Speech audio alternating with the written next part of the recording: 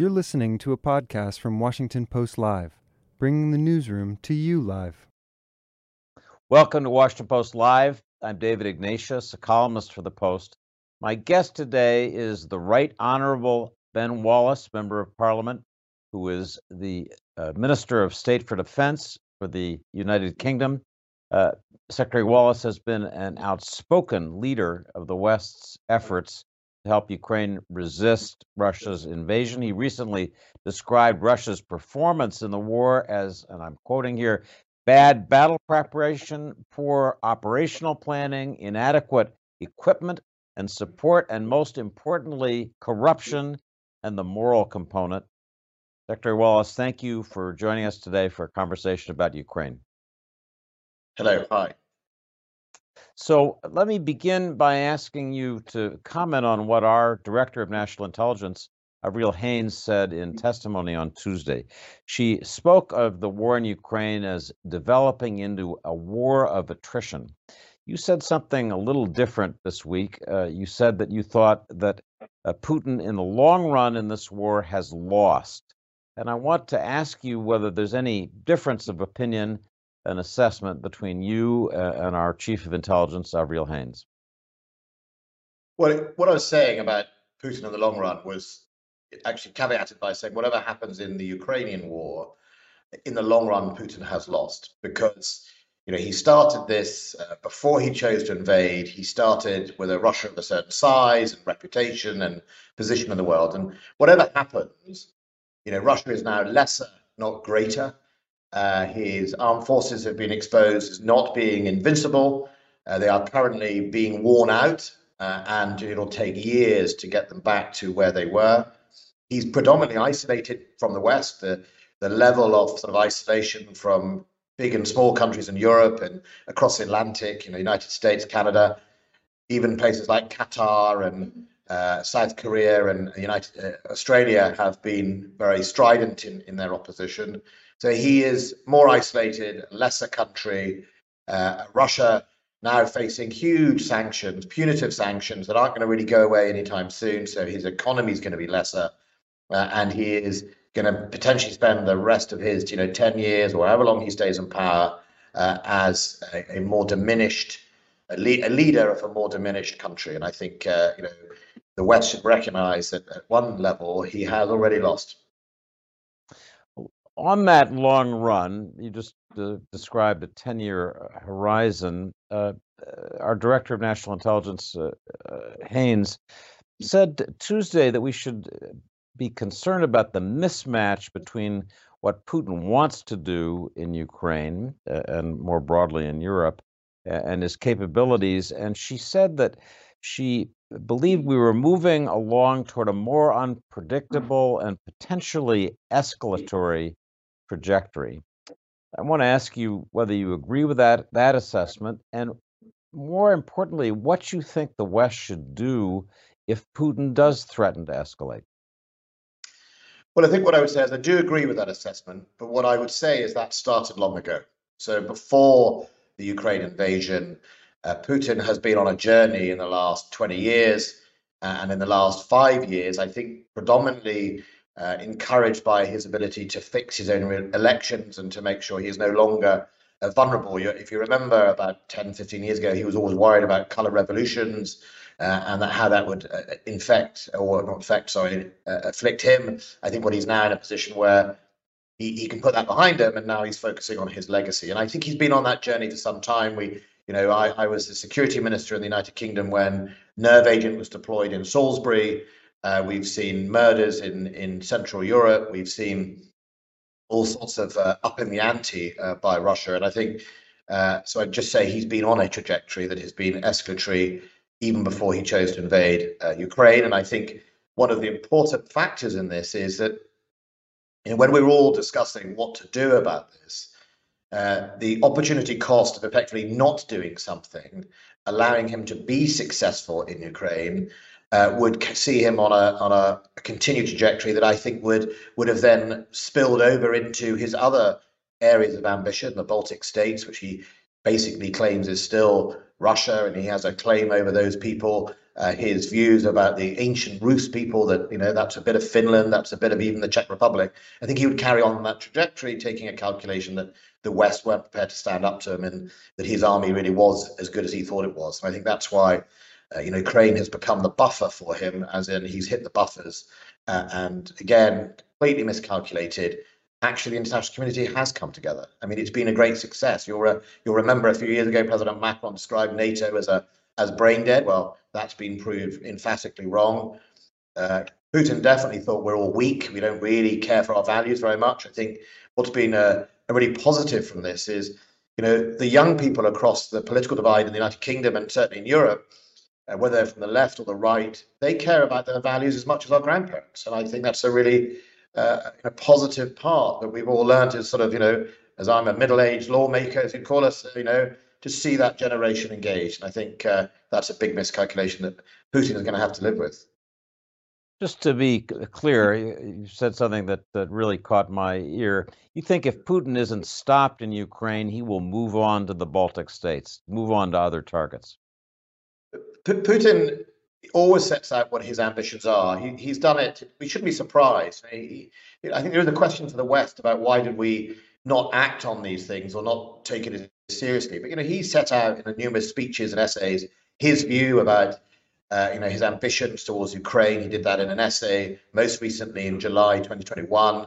And in that, he evokes a far wider sort of ambition other than just Ukraine. I mean, he talks about the Baltic states, he talks about Balkans and Finland, and in fact, hardly mentions NATO. And I think it's a 19-page essay. He mentions NATO in one paragraph. So, he is true to form, to be honest. Many people will say that Putin doesn't lie. And I think at one level, his strategic ambition hasn't changed. And I think, if he'd been successful, if he'd proven to himself his calculations were correct, that the Ukrainians did welcome him, that he could roll in his tanks and invade and then occupy Ukraine, I think he would have got more encouragement to himself about, well, now it's my turn to really go after the Baltic states as well, because I'll be proved right that those Russian minorities in those states really want me, and when I turn up, they'll be waving flags, not guns. Well, he got that spectacularly wrong in Ukraine, and that's why I think a lot of their plans have failed, because it was all based on this sort of arrogant assumption. When Putin and his lieutenants have raised the threat of using nuclear weapons, President Biden has typically responded by saying the United States does not seek a war with Russia. He's underlined our desire to avoid a direct conflict with Russia and to keep this conflict contained within Ukraine. Do you think that U.S. officials have made a mistake in overstressing that theme? No, I mean, I think one of the reasons the international community is united is we've been all very clear that, this is about helping Ukraine defend itself in accordance with international law. It's got a perfect right to do that, and that this is about, Putin effectively failing in his ambitions in Ukraine. We've been clear about that. We have not engaged, and we won't be engaging in direct conflict with Russian army or Russian state either. I was very clear in the build-up to this invasion that, whether people like it or not, Ukraine was not in NATO, and we were not therefore going to deploy troops on the ground in a combat way at all. So I think President Biden's been absolutely right on that, and we are very careful, all of us in the international community, that we calibrate our lethal aid response to make sure that those type of weapon systems we put in are predominantly tactical and are there to really assist the Ukrainians achieve their goal of defending their own country. I think that's quite an important point for all of us. And every time we decide to respond to a Ukrainian request, all of us think about what that means in that sort of light. About is it escalatory, is it tactical, or is it strategic? And those are really important points to make sure that Russia fully understands what we're doing and why we're there. In that context, Mr. Secretary, your colleague, your Armed Forces Minister serving under you, James Heapy, said 2 weeks ago, got a lot of attention for saying this, that he thought it was completely legitimate for Ukraine to be targeting Russia in depth, that means inside Russia, in order to disrupt logistics, and that it was, again, I'm quoting him, not necessarily a problem if the Ukrainians used British weapons in such attacks. want to ask you what your view is first about the appropriateness of Ukraine attacking inside Russia. Second, whether you think it's okay for them to use British weapons in doing that. Well, I think that on the first point, Article 51 of the United Nations allows a country to defend itself.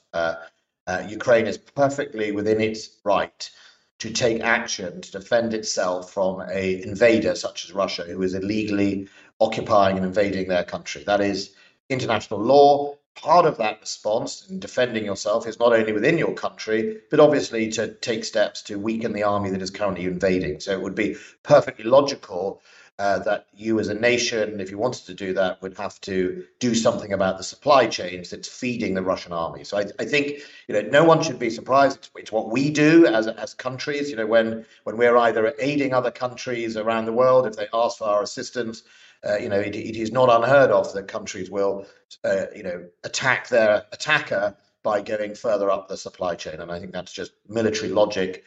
Otherwise, you'll stop that. If you don't stop the fuels getting to Russian tanks, or you don't stop ammunition or whatever, then that Russian army can continue to illegally act in that country. So I think that's not a surprise.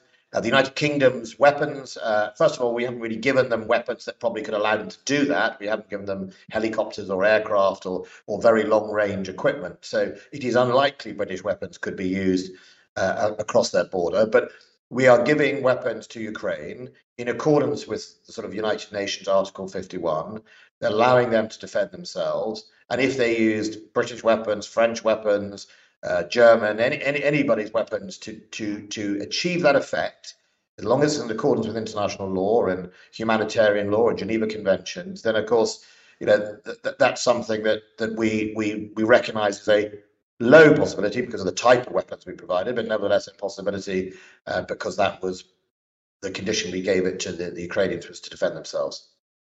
And not necessarily a problem, as your colleague Mr. Heapy said. So I want to ask you. You said that you think Putin will lose in the long run, but we have a bloody war of attrition, just brutal, as you know better than anyone, going on at present. Do you think there are things that the West can and should be doing to help Ukraine additionally now? In coming weeks to give them a better chance of driving Russian forces out of their country? What specific things do you think should be on the agenda in terms of military supplies? Well, what we've started doing is effectively shifting from hardware to software insofar as training. When we started this, and the United Kingdom and the United States were providing military, both lethal and non-lethal types into Ukraine before the invasion.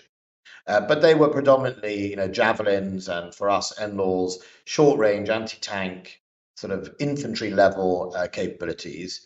And they are pretty much point and fire. They weren't particularly complex weapon systems to use. As the international community has decided to step up support, so we've now got longer range artillery, 155 or 152, which is the existing Soviet type calibers. It's a different weapon system. They need to be more specialist, and so in order to allow them to be used properly and to be used on the right targets, you need to make sure that people are trained. So actually, I think the next step is training to make sure that the Ukrainians, it's not just a question of giving the Ukrainians complex weapon systems. They need to be able to operate them properly. Otherwise, our constituents will quite rightly ask, what are we doing it for? And I want to make sure that the Ukrainians have that ability to do it properly, but also that they can make sure that there is no collateral damage and all the other challenges that we have in war. So I think that's the next big push, is coordinating training to make sure all that weaponry that's been gifted or sold or whatever to the Ukrainians is used properly to allow them to defend their nation. And what's your view on a question that's arisen over the last several months of giving Ukraine used Soviet-era MiG fighters that would give them a better chance to contest Russia's air supremacy over Ukraine?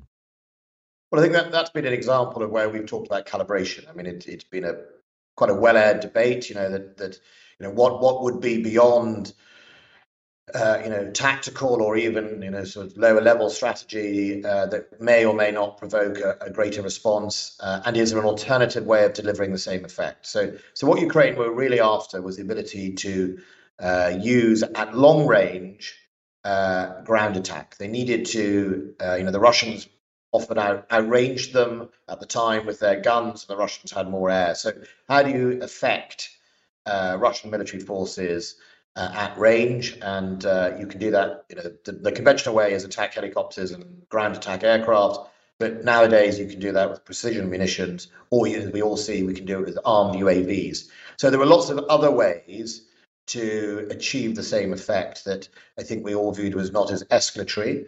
However, I think these are the type of airframes that should be considered if Russia seeks to escalate. I don't think we're talking about the MiG-29s. They're an air-to-air aircraft, and I think what the Ukrainians really want is a ground attack capability. But I think it's absolutely the sort of weapon capability that we take very seriously were we to go in that direction. But for Britain and America, we don't have Soviet or Russian equipment, so to just do that is fairly impossible. I think the position we took in the United Kingdom was, look, we will, if a country does want to do that, we'll stand by them by backfilling, or we'll just defend their right to do that, but that is their choice. That's a significant comment, I think, that you just made, that if Russia does escalate, one thing that the West, the United Kingdom included, would consider is providing these aircraft, which so far we've held back from providing. I just need to clarify that, David. We don't have any of aircraft that we could provide. And what I'm trying to make the point about is what we've done already is that if President Putin does something escalatory, such as bombing civilian areas, as he did a few weeks ago, and start to destroy towns, I took the decision that the right type of response to that was to make it even harder for him to do his job in Ukraine. And that's why Britain took a decision to provide short-range anti-air defense, because it was, you bomb civilian areas, this is now going to be much harder for you to do. And we will use a calibrated response. It wasn't long range, but nevertheless, it now makes it harder for him to fly in that area. And I think all the responses need to be calibrated. Doesn't necessarily mean, therefore, it would be fixed wing aircraft if he decided to escalate. But I think he should understand that if he escalates, there will be a response. Thank you for clarifying that. I have a couple of questions from our viewers that I want to put to you. Nancy from Canada asks, how seriously do you take Putin's nuclear saber rattling? Well, I think we should always take threats from President Putin seriously. I mean, he is, a individual who resorts to all sorts of uses of weapons, as we saw. I use the example of nerve agent on the streets of Britain. But we obviously have ways to monitor readiness and the capabilities of the Russian nuclear arsenal in the same way they try and monitor ours. We see what he said. He invokes it recently. He's invoked it at a number of occasions, as has Foreign Minister Lavrov. But as yet, we don't see a real change in their posture. Of course, we take it seriously. But I think he knows, because he often talks about it in speeches, that NATO together, 30 nations, both conventionally and nuclear capability, outmatches him. So I don't think he is going to be picking a fight with nuclear weapons, and no one wants that, and we are all very clear with him in that space. But it's in the Soviet doctrine, it's in the Russian doctrine. Tactical nuclear weapons, they've always believed they can be used on a battlefield, whereas many of us in the West think it's a sort of completely odd thing to be doing. Nuclear weapons are strategic, in my view, by their very nature, but it's always been in their doctrine. We have another audience question. Jim, also from Canada, asks, what do you think of Putin's end goal now? How does he end this without losing face? I think that's one of the hardest questions, because every time you think he could find a way to sort of claim the victory, he then goes and does something that makes it even harder. Threatening Finland and Sweden, as we've seen him do. I think only last week, I think they put up posters in Moscow of Swedes either dressed as Nazis or comparing them to Nazis. I mean, all that does is get the opposite effect of what he wants, which is less NATO. So I think it's quite hard to work out what is his off ramp, and that's you'll hear lots of people talk about off ramp. I think what he needs to understand is that a lot of this is of his own making, and it's quite hard for us to sit here and tell the Ukrainians that they should have an off ramp when they are suffering at the hands of this aggression. It is perfectly possible for him to stop, to try and seek some sort of victory in his own mind, and come to a negotiation table with proper negotiation positions that respects the sovereignty of Ukraine. I think on the other side, to reassure your listeners, I think it's quite important that what the West does is not dictate to Ukraine how it chooses to exit this war. If the Ukrainians want to come to a table, make a deal, that is entirely for the Ukrainian. We're all doing this to help Ukraine, as your clip earlier said, to have the freedom to choose. What they do with that choice is actually a matter for Ukraine, and we shouldn't be dictating terms. I think our ambition for Ukraine, and I think Russia will understand this, is to allow Ukraine to negotiate from a position of strength, not with a gun at their head. So, as you said, this war has not gone well for Putin in terms of his expectations. I'm curious what evidence your government has found of dissension within the ranks, within the Russian military, within Putin's inner circle. To put it bluntly, do you think Defense Minister Shoigu or even Chief of Staff Gerasimov will end up being fall guys for these mistakes, or other people will be sacked? I think a lot of people will be sacked. I think if you look at history, the Russian armed forces are notorious at turning in on themselves. Plus, you've got the FSB and the SVR, the two sort of quote unquote civilianized intelligence agencies who will no doubt be looking to blame everybody else for it. And I think that is one of the characteristics of this invasion is there is no candor upwards. There is no truth upwards. And when you get a system that doesn't tell the truth, it becomes, we see the mistakes that get made, and the cost is the poor old soldier at the bottom who is ultimately turned into cannon fodder while people preserve their own sort of egos and office. And I think that is very likely to happen, and it has been happening. We've seen in open media's reports about an FSB general, I think, being put under house arrest. We've seen, other signs. We see the generals going to the front line, which is a sure sign that they can't actually get their soldiers to do as they want them to do, and that's why there's been a high casualty rate. So, look, the nature of history shows that the Russian system, or sometimes the Soviet system, will turn in on itself. Any regime that is run by fear always sees people, look to their self-preservation at the expense of someone next to them or in the office above them or below them. So I think we're going to see more of that. Who actually finally gets the blame, whether it's Gerasimov or Shoigu, I suspect you'll be able to, it'll be more than a few will get blamed. So your government announced something significant this week in offering a security pact for Sweden and Finland on their way to what's expected to be their admission to NATO. I want to just clarify what that means. That sounds to me like you're offering, in this transition period, a nuclear umbrella if they should be attacked. Well, I think, I met with my Swedish counterpart about 6 months ago, and we talked about the close links to Sweden and Britain. Sweden is a big European country insofar as big in culture and presence and history. Britain, Sweden, and Scandinavia are very close. We have a 10-nation military sort of grouping called the Joint Expeditionary Force, which is all the Nordic countries plus Holland and Britain. We exercise a lot together, we train together, and within that 10 were two non-NATO countries, Finland and Sweden. So this was actually not really originally to do with them joining NATO. It was a recognition that as President Putin was getting more dangerous, that Britain would reassure people like Sweden and Finland that, we are such deep in our history that it is inconceivable that we would not come to their aid should they be attacked, either sub-threshold with cyber or other issues, or if militarily. Now, how would we respond? I'm not going to speculate. Our whole posture on nuclear deterrence is always deliberate ambiguity. That's how Britain does its deterrent. But look, we would definitely come to the aid militarily if that was the right thing to do with the Swedes or the Finns as well, and because it's just inconceivable we wouldn't. We have time for just two more questions. One, and this is, we could talk for an hour about this, but I'd ask you to just give a short answer.